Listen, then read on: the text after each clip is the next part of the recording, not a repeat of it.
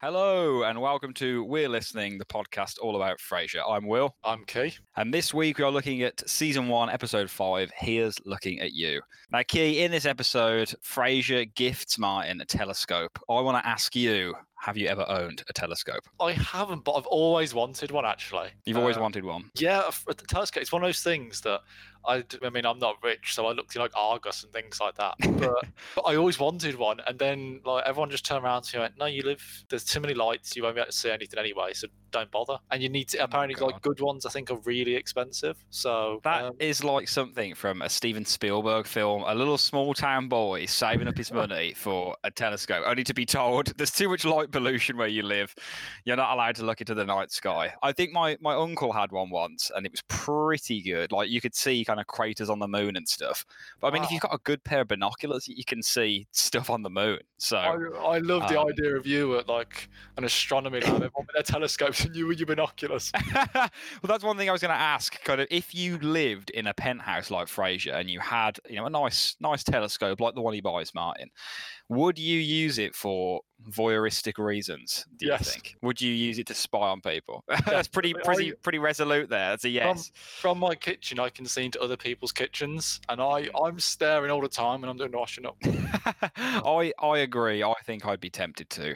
The fact they live in a big built-up city, you have the anonymity of the city where if you sit in a certain room, you can kind of hide the telescope. And I would just be, kind of casting your gaze over the city. I would be too tempted, I think, to not at least have a little peek around and see what I could find. Yeah, I think it's human nature to sort of be curious about what everyone else is doing. Yeah, it is. I think so, yeah.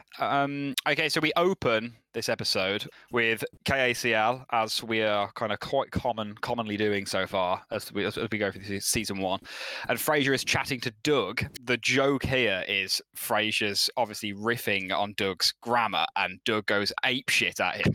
But I've made a note. Do you know, or can you guess who the celebrity caller was? Did you take any note of who it might be? I have no idea. I was listening to it, and it did pop into my mind. I wonder who it is. But okay, it is Mr. Jeff Daniels from Dumb and Dumber. Is it really? It is. It's Jeff Daniels, and I didn't know this until I looked it up after watching this episode again. But now I hear it, like it just I'm annoyed I didn't figure that it was him out first, because it really it's such a great performance. That's the thing with these voice actors, is that once you know who it is, it could never be anyone else. Yeah, Jeff Daniels has just got that. I don't know. It's hard to explain. I mean, I've not seen too many films with him in, and he's done serious roles as well as comedic roles. But yeah, he's just got a really good presence, and his rant at Frasier. I mean, I've made a note that I think Frasier is a real arse here. I don't know if you agree. He has enough like social nous and kind of social, he's got a big enough grasp of how social protocol works that he knows that's not something you do and expect like good feedback from the person you're doing it to. Yeah, I mean, it's something that's clearly annoying.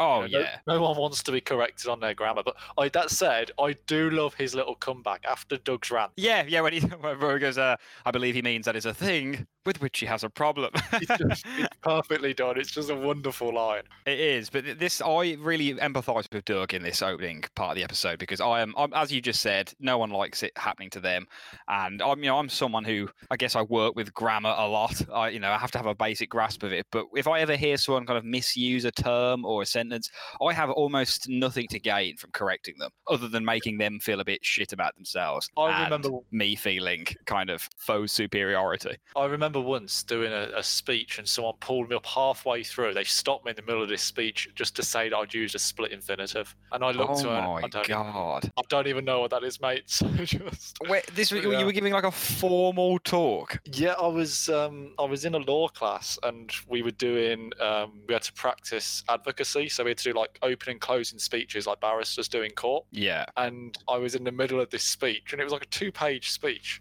and he just stopped me and went, "Just so you know, that's a split infinitive." Oh my god, I wouldn't have stuck it out in that class. I'd have been long gone. That's not good. I just looked round at everyone in the room and went, "What's that? I haven't got a..." Yeah, I think. Do you know what one is now? Have you learned since then? I do. Yeah, he gave me a whole example about Star Trek. Yeah, Star Trek's the one everyone goes to boldly go. But loads of people use split infinitives. I use them all the time, and they have a bit of a kind of. It's a bit like a social colloquialism that is acceptable and like people use them all the time. I would never ever even I don't even register when I hear one, let alone think to stop someone from using it. Yeah. It's just nuts.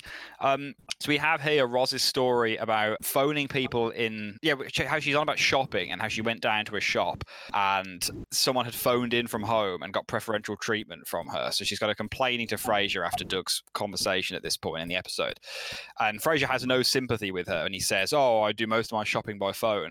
I don't know if this flagged up to you because in the episode High Crane Drifter, which I think is in season 3, but I could be wrong, Frasier wants to rent a film, How Green Is My Valley, and he goes to a DVD shop and his rant to the guy in the DVD shop is almost identical to the one Roz rants at Frasier because someone's phoning in and getting preferential treatment. And it's just, this really struck a chord with me because, I mean, it's not really an inconsistency because it's a stupid throwaway gag. But I really empathise with Roz, and I'm glad to see Frasier ends up empathising with her 3 seasons later. Yeah, he gets what's coming to him. But also, who phones up to do their shopping? I mean, I don't. Yeah. That's not survived the test of time, has it? No, that's an extremely dated reference. I think maybe like catalog shopping used to be done by phone. I think like the Sears catalog in America in particular, I think it used to be done by phone. So Frasier does strike me as someone who does a lot of shopping from expensive boutique catalogs. But I think Ross has got a point here. I've got actually at this point my first question for you because just after the KACL scene is the first title card of the episode, which is A Room with a View, and it's a very famous book. I wondered if you could tell me who authored A Room with a View. I have no idea. Not at all. You've got no idea. No idea. Okay, well that is absolutely fine because I'll be a bit cruel here. This is a bit of a hard one to open with, but it's E.M. Forster. Who wrote that? Who's probably more famous for A Passage to India. Are you familiar with that? Vaguely, yeah. It's fine. I don't want this to turn into like English Lit AP 101. So I made a note of this question in particular because I had at one point a Word document where I was keeping track of every literary reference per episode of Frasier because I kind of theorised that there was like one per episode. And as I started going through season 1 in particular, I got quite far, but as with loads of these little passion project things, I just lost track because my kind of rewatch went all over the place. But there is like a reference to some kind of literary work almost once per episode. Some have a few. We've had a few already. We've kind of Stanislav Grof in the second episode, The Holotropic Mind, and then obviously one we're here with Ian Forster as well. So yeah. Yeah, I mean it's that sort of show, isn't it? It's the sort of show where you can throw in those references, particularly to more sophisticated novels. I feel like there's not going to be like many cheap, teen flick literature being referenced. Yeah, they don't really kind of pander to pulpy fiction or anything like that. It's all very kind of highbrow, high literary. Absolutely. One thing I've got here, which I've noted down actually, which isn't related to kind of literary reference, but it's another kind of pop culture reference they make. Just following on kind of logically in the episode, is Frasier quotes Naked City when he looks through the telescope that he's bought Martin. He says like there are a million stories or something in the Naked City, which Naked City was, I think, a film at one point, but it was also a TV series in the 50s and 60s. It was like a police procedural, ironically something that Martin would have been very at home in, kind of walking the beat in a city. But that line, there are a million stories in the Naked City, I think we used to kind of end every episode. It was like a little kind of motto of the show. Oh, it's a nice touch. I kind of like that when you see TV characters quoting a TV show, just because that's what I spend most of my time doing. So it's nice to see that other human beings just have a frame of reference, which is just pop culture. Yeah. Okay, so my first question is also around this scene. So when Martin looks through the telescope, he sees birds nesting. What birds are nesting? Oh, as in the species of bird? Yeah. Oh, man. What kind of birds do you get in Seattle? It's not going to be eagles. Could be, I'm going to just guess goldfinches. I don't know. Falcons. He sees falcons nesting. Falcons. Oh, man. I was kind of close with eagles. Not a million miles away. I do not remember it being falcons, actually. I thought, that'll ring a bell, but it doesn't. So, that's the kind of first thing Martin sees through the telescope. Kind of wheeling back a little bit. the point is of this episode, Frasier buys the telescope for Martin because Martin doesn't have any hobbies. Is this like, does this make sense to you that he buys him a telescope? I think it's a bit of a stretch. He doesn't have any hobbies. A telescope, that's what he'll enjoy. I think it's a bit of a leap to get there. Yeah, I mean, I know they need it for the kind of plot of the show, but yeah, no, I agree with you. It's a bit of a leap. Yeah, I feel like he could have. I mean, we find out in I think later episodes that he's really good at chess. Could have done that. Could have got him, especially when he says that he hangs around the house a lot. A telescope's just going to make you hang around the house more. Yeah, that's a good point actually. Like Frasier's kind of like shtick to Roz about needing him to get a hobby. The implication there is he needs to get out of the house a little bit more. But yeah, telescope, as you say, it's completely kind of your housebound when you're using it. I was going to say, I think there was a very famous film. I can't remember the name. I think James Stewart might have been it, something like that. Where doesn't he break his leg and he ends up just looking out of a telescope? Yeah, it's Rear Window by Hitchcock, which actually came to mind when I was watching this, and I was going to mention it to you. But yeah, I love Jimmy Stewart, so glad that he's got a shout in on the podcast. God bless him. But yeah, that's a really, really good film, and all about the kind of voyeurism of the city and when things go wrong, and yeah, kind of Martin, he's kind of subverting that a little bit. It would have been funny to see Martin kind of an episode parodying that, because obviously Martin has the cane. He's already kind of halfway there. Yeah, definitely. He could. It could work so well actually, seeing a parody of that sort of thing. But you know, maybe as an alternative, Martin will just become Attorney General of Wisconsin. Yeah, so it's really interesting that we have kind of Martin doing this housebound hobbying activities, and yeah, Roz mentions that her mom is Attorney General of Wisconsin. Did this piece of information kind of strike you as odd, or did you just think, oh, yeah, that's pretty befitting, actually? That's just kind of in keeping with Roz's irreverent characterization that she'd have a really powerful mom. I mean, it works well because I already know from having watched it before that you know I think they reference it quite a few times throughout the run of the show. Yeah, they do actually. Yeah, but it's just this wonderful juxtaposition, really, because you would think if you looked at Frasier and Roz, you would think their parents would be the other way around. You really would. And that's kind of the great beauty of the joke, I think. Yeah, it works so well, and it's something that I think is played off really well. Actually, it starts out as a bit of a throwaway gag in this episode, but I think it's something that throughout the run of the show they build up quite nicely. Not like the fact that she comes from Wisconsin. There's I think quite a few cheese jokes.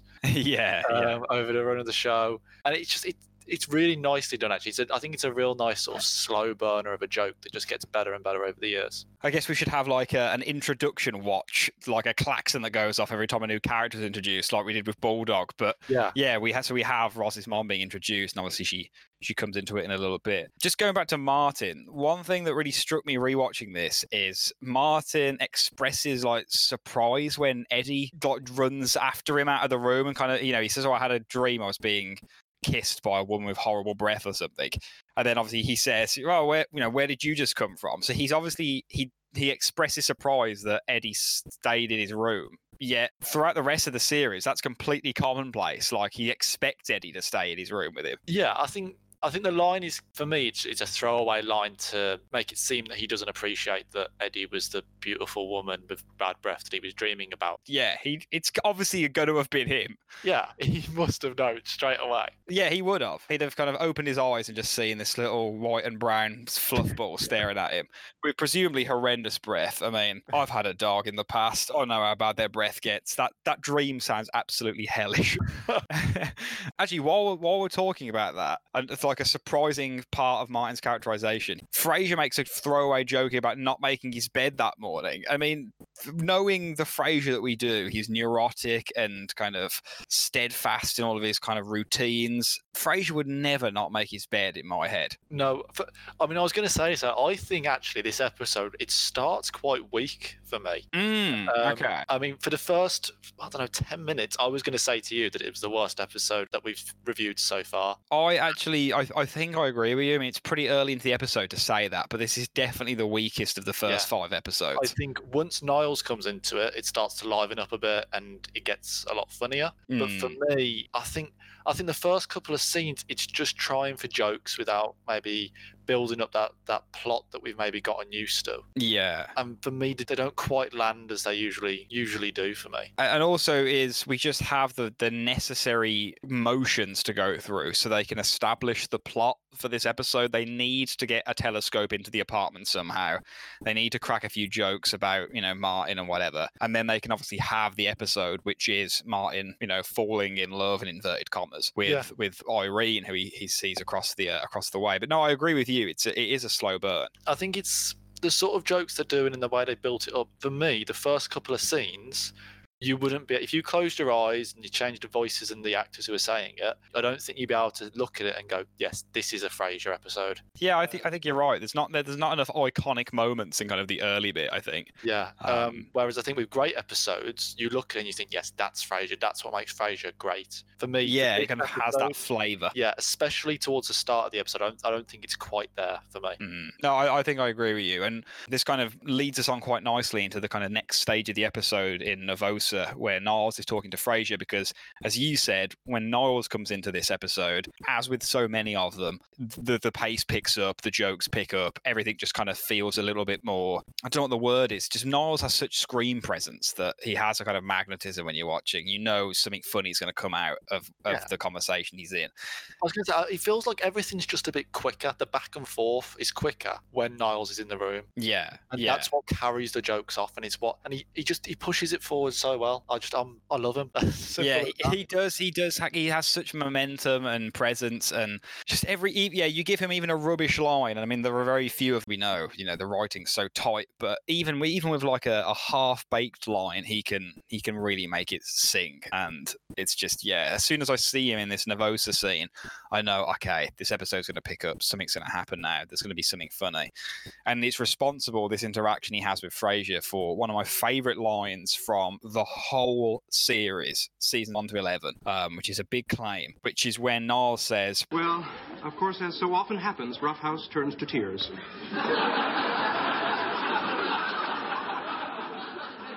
At the end of the evening, Brewster tendered his resignation. That must have put a damper on the evening. Well, not really. I'm the new president.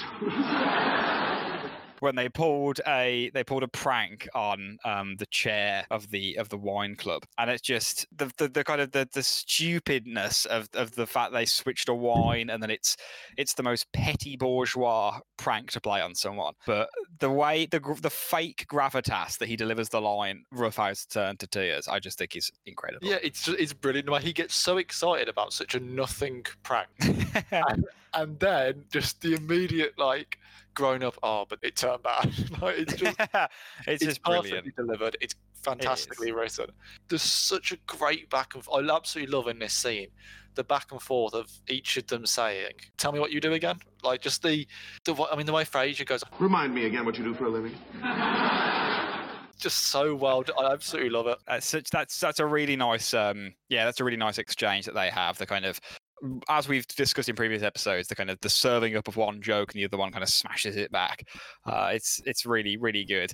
We just have them kind of sitting now in the episode, kind of sharing a coffee in the kind of central table of Nervosa, which is obviously someone should really try and keep count of how many coffees they have across all 11 seasons, because that is a statistic I'd like to see. Yeah, they average like a couple an episode, I think. I wish I'd started counting about 5 episodes ago. I know. I'm tempted to go back because we could do it now, and we could. We could. I don't think anyone has that count, so we could be the first people to deliver what the people want, which is how many coffees do Frasier and Niles actually drink. I mean, that's first steps on the moon sort of moment, isn't it? Being the very. I think it is. All right. I think we've thrown down the gauntlet. Now we're going to do that. I'm gonna go back and watch the first 4 eps, and we'll find out how many. Yeah, we'll start counting how many coffees they have. So we have the introduction as well, not in person just yet, but Niles alludes to one of the most insane cameos that Frasier had over the course of its run, which is, of course, Niles, I think she's having a stroke or something. Do you have any thoughts on Aunt Patriska? For me, I'll tell you what, I've got a lot of respect for the actress, because I have got no idea how she delivered these lines. Especially the George Stephanopoulos line at the end. Yeah, and you can kind of tell that she slightly gets it wrong because it would take. I mean, it's a tongue twister. It would be so difficult to deliver that kind of line convincingly. I can't understand that at all. It's like Pig Latin. Are you familiar with Pig Latin? Yeah, I know Pig Latin. Yes, you know the kind of rules where you put like X and then A on the. No, you don't put X. You take the first letter and then put it at the end and put A, or something like that. I mean, so yeah, G speak is syllable. kind of like that, but it sounds so much more insane. Yeah, it's like Pig Latin on cocaine. That's exactly what it's like. And Anne Patrice looks like a woman who's probably had a few fat lines in her time. yeah, exactly. I think we could say that. I've got written down after we get back to Frasier's apartment the fact that this is, I think, the first time he speaks to Freddie in the Frasier world beyond Cheers. I think it is. I think they've referenced him before, but this is definitely the first time they speak because I think he actually says something like, "I'll be seeing you in a couple of weeks." And I remember thinking, I wonder if the Christmas episode's coming up soon, because I know in the Christmas episode, Freddie was meant to come over. Oh, yeah. What a miracle on 3rd or 4th Street. Yeah, and I didn't know if that was maybe the next episode, but it's not. It's not for a fair few weeks yet, so yeah, that doesn't mean anything. But yeah, it's a nice phone call. I think it's kind of, you get Frasier as the father figure, and his interaction with Freddie's it's quite nice actually. I think. Yeah, and Martin as well comes across as like a really nice sort of very granddad figure, just sitting stroking his dog. The way Eddie's just kind of casually lying on his lap with his head on the arm, and all I could think about was when I watched that interview where Kelsey Grammer said that Martin just didn't like Moose at all, and Moose is really like curmudgeonly, and just I look at a scene like that and you get rid of that at your mind and you think, no, surely they loved each other. I mean, look at that. Genuinely, I cannot picture anyone disliking Moose. In my head, he is Eddie. Completely. I mean, I've always loved Jack Russell's actually, and that is what he is. I think. I don't know if he's a cross between a Jack Russell and something else, but he just they're a classic breed of dog. They've got that feisty spirit that we associate with Eddie, but often he does just lounge about on Martin's lap. He can do both, I think, which is why he's so good. I'm going to ask one of my next questions. I've got 2 left. I'm going to ask the next one now because it's part of Freddie's phone call. Okay. So who does Freddie think is hiding under his bed? I actually think I might know this one. I can't quite remember the spelling or the pronunciation, but is it Senator Thurman? Yeah, it is. I didn't realise. I googled him afterwards, and there's a D on the end, so it's Thurman. It's Thurman. Okay, but so I get half a point. Oh no, they say Thurman in the episode. I'm sure of it. Oh, okay, that's interesting. So he was an actual senator in the 90s then. So not the 90s. So I googled it, and it turns out that he ran for president in 1948 as part of the States' Rights Democratic Party, which was an offshoot of the Democrat Party, and was crazy racist. Oh no, that makes sense. So he stood on a platform supporting racial segregation. Ooh. And like the Jim Crow laws and all that sort of thing. And he ended up getting 2.4% of the votes and lost to Harry Truman in the 1948 election. I did think I knew the name. That rings a bell. So Senator Thurman is an absolute piece of beep. Yes, basically, yeah. Thank God. Well, I don't want to say thank God Truman got it, because Truman isn't without his own skeletons in the closet. But yeah, I think that makes sense that Freddie would be scared. It probably doesn't make sense that Freddie would be scared of someone he should not theoretically have any knowledge of when he's like 9 years old. But obviously Freddie and the family are all very democratic. Yeah, and it's this typical sort of very intellectual 9-year-old. Yeah, the fear that only like a Mensa child could have. Exactly, yeah. So we have at this point we have Patrice arriving with Niles, and Patrice, of course. Joe, actually, no, I'm gonna stop here because we've just completely missed out like the core part of this episode, which is Martin speaking to Irene. So why don't you tell us about this, because I feel like I've been speaking loads.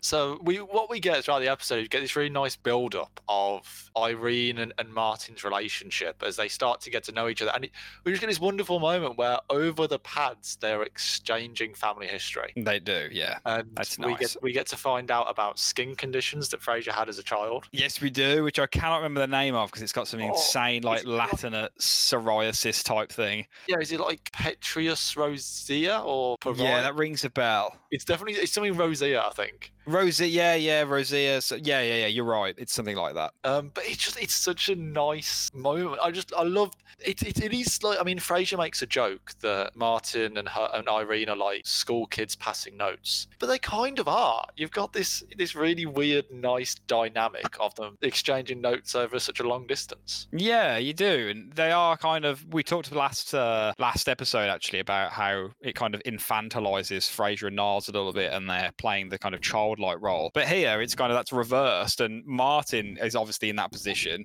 and Frasier cracks the jokes like, you be home at 11, don't scratch the car, and he's kind of encouraging Martin to talk to Irene. So yeah, following on from the last episode, actually, I didn't realize this until I've just kind of said it now, but there's a really nice inversion of their kind of relationship dynamic at play. Yeah, and I think we definitely see in this episode, we see a younger Martin. I think we see as well a more vulnerable Martin. I think we see a side to him we haven't really seen yet, and it's a side that we will see to great effect in this season later on. Yeah. But you do see in his little speech to Frasier a bit later on about why he's not sure if he's ready to start dating, and particularly dating Irene, which turns out to be a lie, but still, it's touching. It is, yeah. We do see this like vulnerable side to him, and we see that he does have a sensitive side throughout this episode. Yeah, we do, and he's one thing that always kind of, I don't know if you noticed this as well, but with John Mahoney's performance, particularly in the first season or the first half of the first season, he's got that kind of whiskey voice, and he's really hamming up the kind of gravelly blue collar stuff. And then by the time the series kind of gets on, he's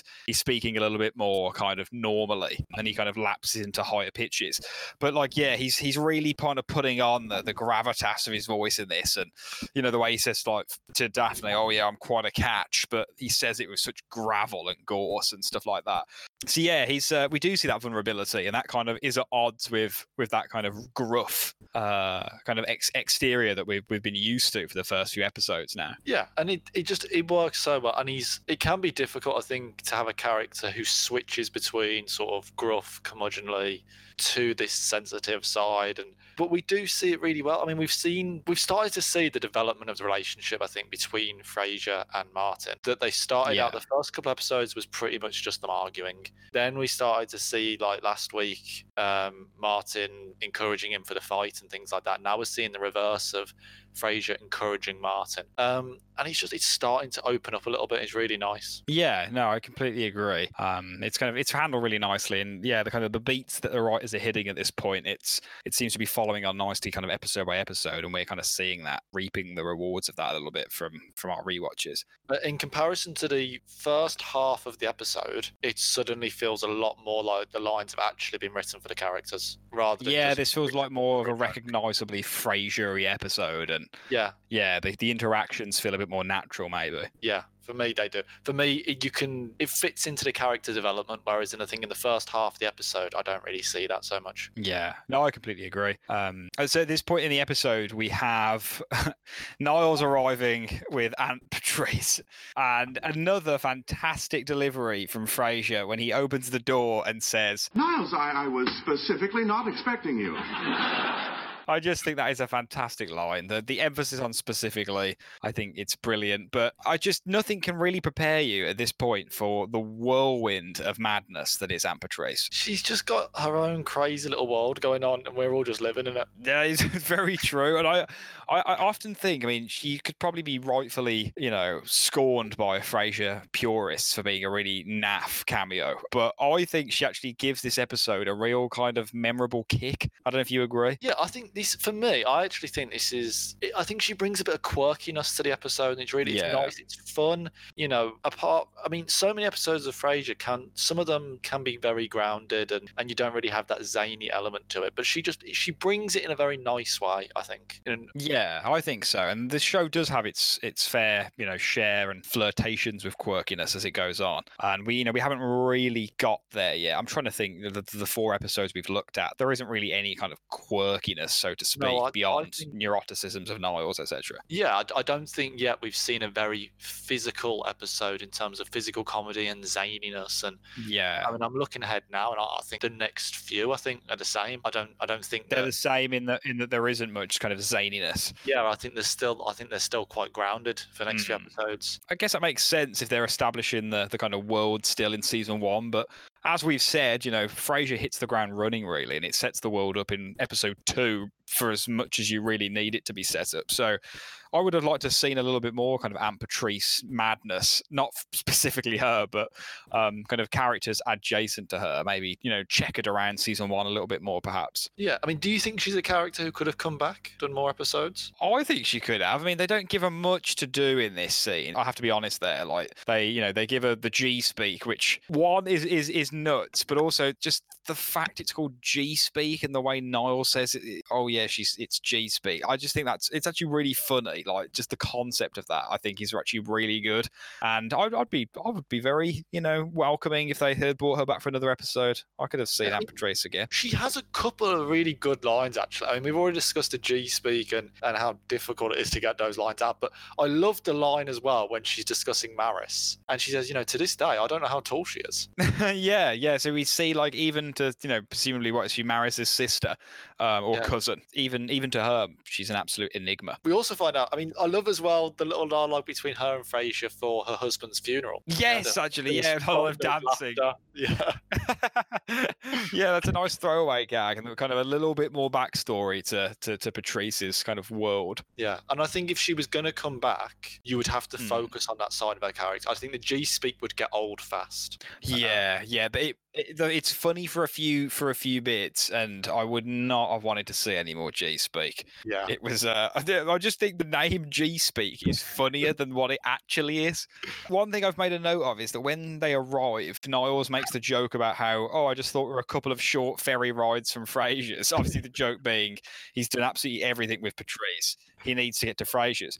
But did that strike you as weird that he lives ferry rides away? Because I don't ever think that kind of distance is alluded to again in the series. No, for me, I didn't take it serious. I just assumed it was just a throwaway gag as to God, just the fact that the fact that he needs to get rid of this woman, and that he's been doing kind of so much laborious sightseeing, and they've spat off the top of the Space Needle. I'm sorry, I cracked. It's a really good. Also disgusting to imagine Niles doing that. That is so like not Niles. I did try and make a list at one stage of all the things they'd done together, and I think I missed at least one of them.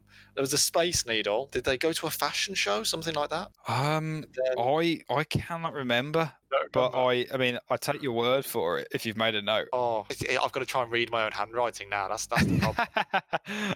And I have absolutely no idea. We have both always had terrible handwriting. Yeah. I have no idea. But either way, I love the way that everyone else is just mocking Niles over this, and nobody really wants to help him. Everyone's happy just to see him stuck with this woman. Yeah, and it's just the relationship that we have throughout the show, the relationship that we see is Niles so often is steered / dominated by kind of authoritarian women. And Aunt Patrice, for all intents and purposes, she's like Maris light. She may as well be kind of one of Maris's minions, because she treats Niles with the same kind of resentment, and it's just contempt. And I think he just puts up with it because she's very old money, and Niles kind of has an old-fashioned heart, and he's kind of loyally bound to deal with her because of Maris. Yeah, and I love the little bit from Daphne and Martin at the end of the scene where Daphne says she feels sorry for him. Yeah, it's really nice actually. I think she says, I feel sorry for the poor dear, something like that. To which Martin says, I feel sorry for Niles. That's who I was talking about. Yeah, it's this wonderful playing of Niles in that submissive role that they all feel sorry for him. They accept that he's subordinate. They don't want to help. Yeah, they don't want to help. They're quite happy to leave him squirm a little bit. And I think the audience, we are quite happy for them to do that, because it brings out some just brilliant moments. Like when Niles says to Daphne, like in the kitchen, we're alike in so many ways, when she's talking about how she doesn't believe opposites attracting. And the way he says that line again, he just seems so vulnerable and kind of pathetic and desperate. Yeah. And it's all part of that characterization conversation that's furthered in this ep. It's brilliant, just the way like Niall's idea of a chat-up line and the way he instantly reverses. I've always said opposite to attract. Oh no, we're so alike. He does that all the time as well, doesn't he? He just takes it and flips it on its head because, he's just saying what's Daphne to hear. He's pandering. Yeah, I've forgot the quote actually when Martin says to Patrice, "What the hell was that?" after she first speaks in G speak. Yeah, I just think the way he says, What the hell was that? it's one of the top quotes of the show. Yeah, at one stage, I think, does he look at Niles and say, I think she's having a stroke? Yeah, I think he does say that. It's just, I would be, if someone came into my house and started speaking G-speak to me, I would also think they were having a stroke because it's absolutely insane. I'd be looking at the person who brought them and be asking, what the hell were you thinking? It's just, she's absolutely nuts. George Stephanopoulos, for a guy I know nothing about, he is referenced in 2 of the most popular TV shows of the 1990s. Oh my God, he's in Friends, isn't he? Yeah, it's all about him. When they're trying to, and quite similar actually. I think they're looking through a window at George Stephanopoulos and trying to get, saying, drop the towel. And then I remember that now actually. And the episode's named after. Yeah, I think it's the one with George. I can't pronounce his last name. Like listeners are gonna like. Stephanopoulos. Yeah, Stephanopoulos. Stephanopoulos, I think that's George. right. I'm going to call him George. George, first name terms.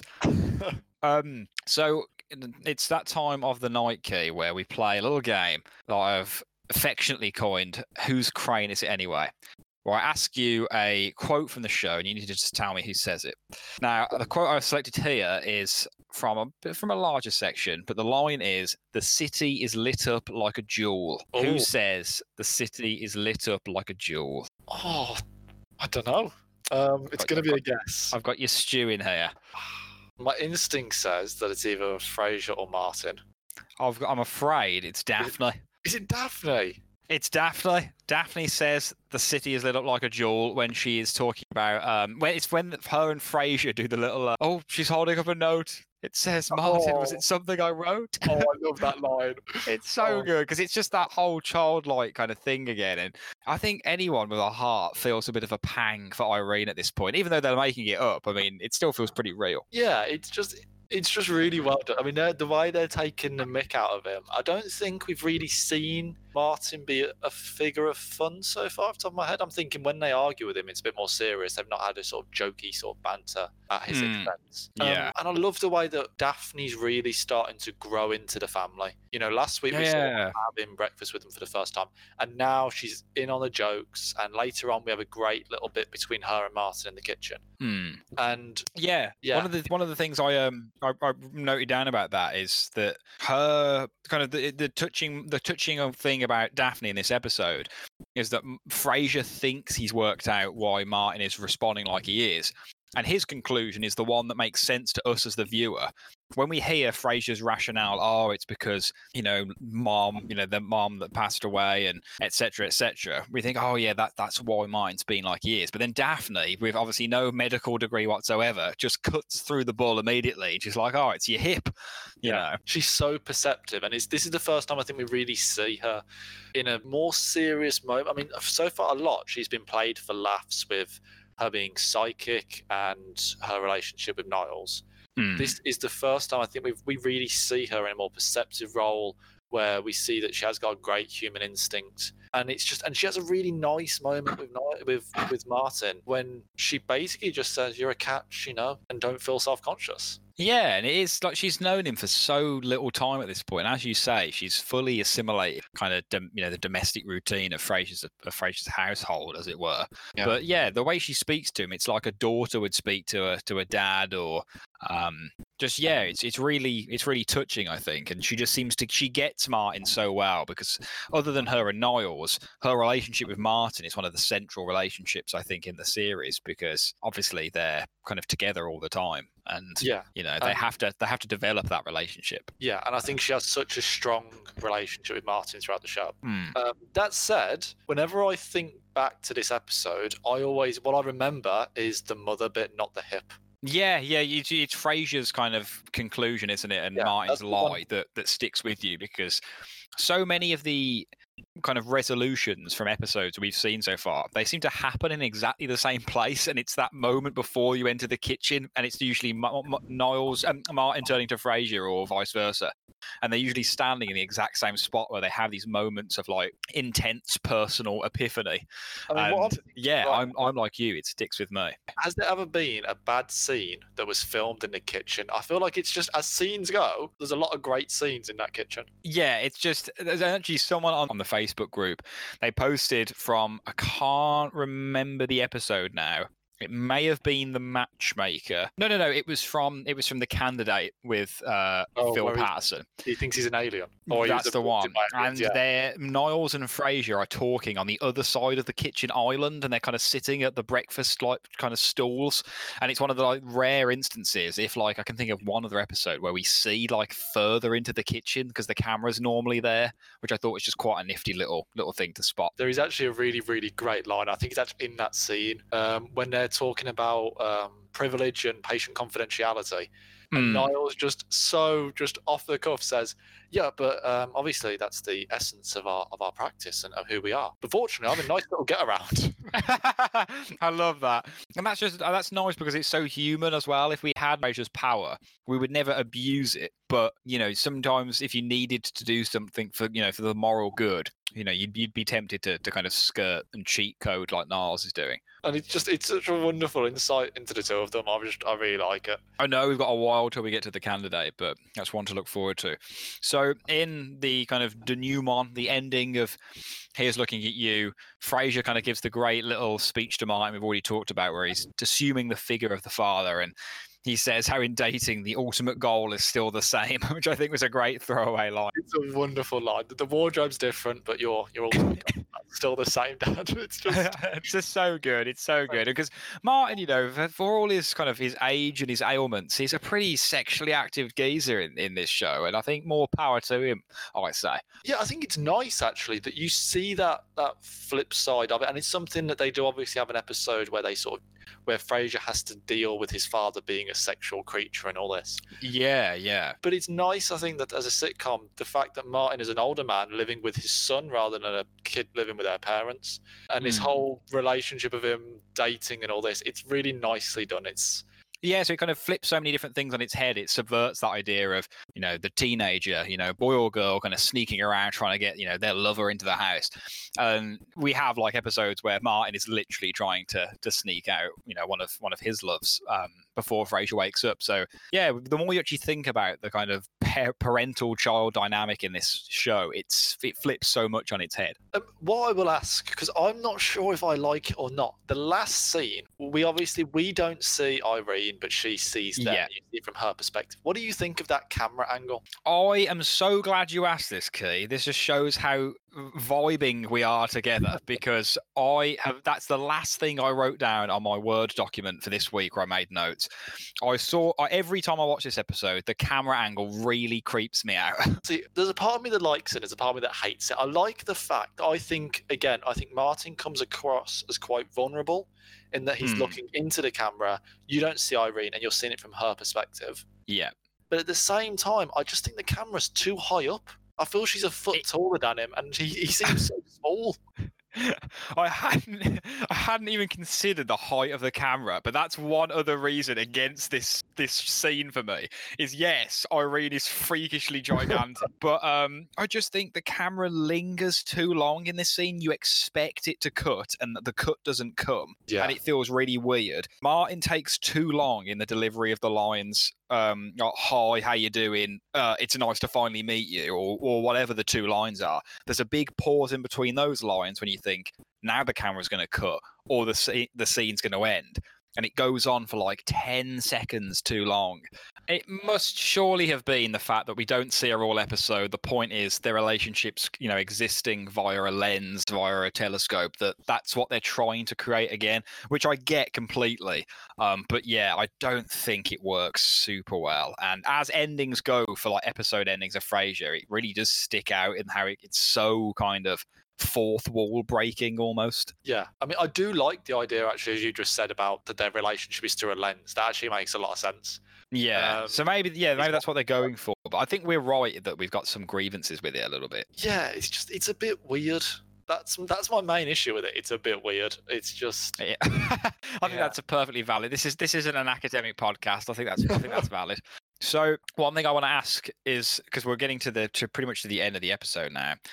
Have you made a note of whether the episode title is used in the episode? You normally are on duty for this. Oh, I don't think it is. I usually make the note when I hear it, and I didn't hear it. So I'm almost certain it's not. I think it's kind of a pun on "Here's Looking at You, Kid" from I think is that Gone with the Wind or Casablanca? I can't quite remember.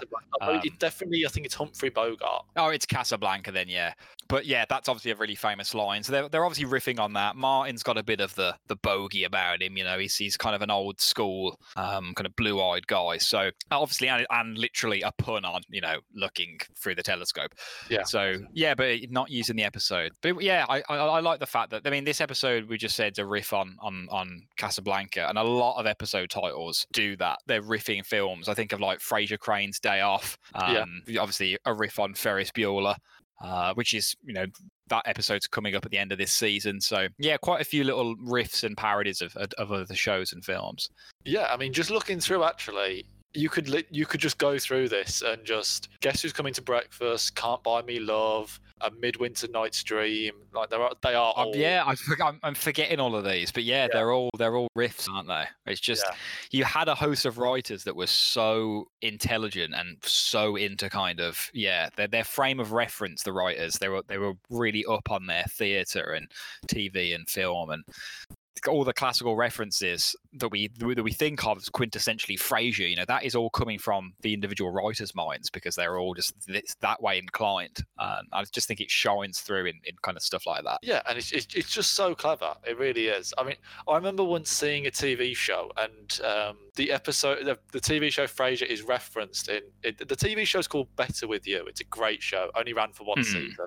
It's a fantastic show. And in it, the girl's parents, whenever she had a boyfriend that they didn't like, they would cut out Kelsey Grammer's face and stick it over a picture of him. And he goes, "Why did they do that?" And she went, "Oh, they love Frasier. They always say, finally, a show that's intelligent as we are." I've not even heard of this TV show. Oh, it was on, I think is it 5 Star? Or something like that. I used to show a lot of US shows over here. Yeah, and it only ran for one season. It's not out on DVD, and it was a fantastic. I love it. I absolutely love it as a show.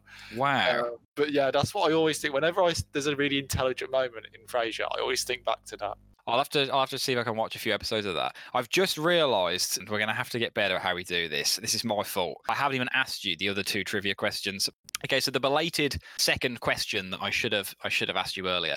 Where was the dentist from who had a breech birth, who was related to Irene? Okay, so it's a weird place. Is it something like is it Boise that they say? It is Boise. Oh my God, Key. Honestly, there's no flies on you, sir. I think I have no idea. I've spelt it as Boysey.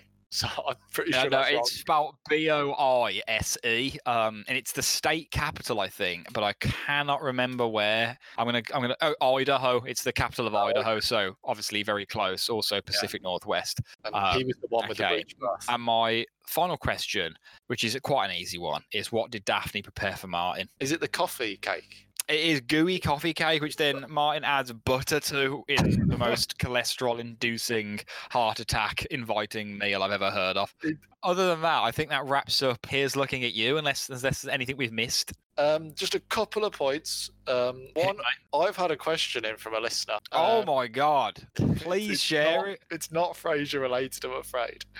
Okay. Have you watched Groundhog Day? I said I was gonna, didn't I? Yeah. You said that you were going to watch Groundhog Day and eat a tin of sausage and beans. I will watch Groundhog Day. I promise. I will. I've got a pretty busy weekend coming up, but I will endeavour to make space in my sketch to watch it. And the tin of beans and the sausages. That the jury is still out on that one because, frankly, it sounds disgusting to me. I don't know if I can stomach it, to be honest. But yeah, other than that, I think we've done a pretty rambling but comprehensive review of Here's Looking at You. episode 5 of season 1. Maybe not our most structured episode, but we got there in the end. We got there in the end. We might have to move a few things around. Is this episode in your top 10? It's not in my top 10. I'd be very surprised if it's in yours as well. No, it's not in mine. I think we've made quite clear that this, for us, is probably one of the weaker ones of this. season Yeah, 1. this has been a bit of a low point. Not, a low point in Frasier is still a pretty good point generally. So that's not a slight to the writers. But next week, we will be looking at season 1, episode 6, which is titled The Crucible, which is all about Frasier and his art collecting. So we will look forward to that one. But other than that, I've been Will. I've been Key. And thank you very much for listening to We're Listening. Hey, baby, I hear the blues are calling, tossed salads and scrambled eggs. Mercy. And maybe I seem a bit confused. Well, maybe, but I got you pegged. But I don't know what to do with those tossed salads and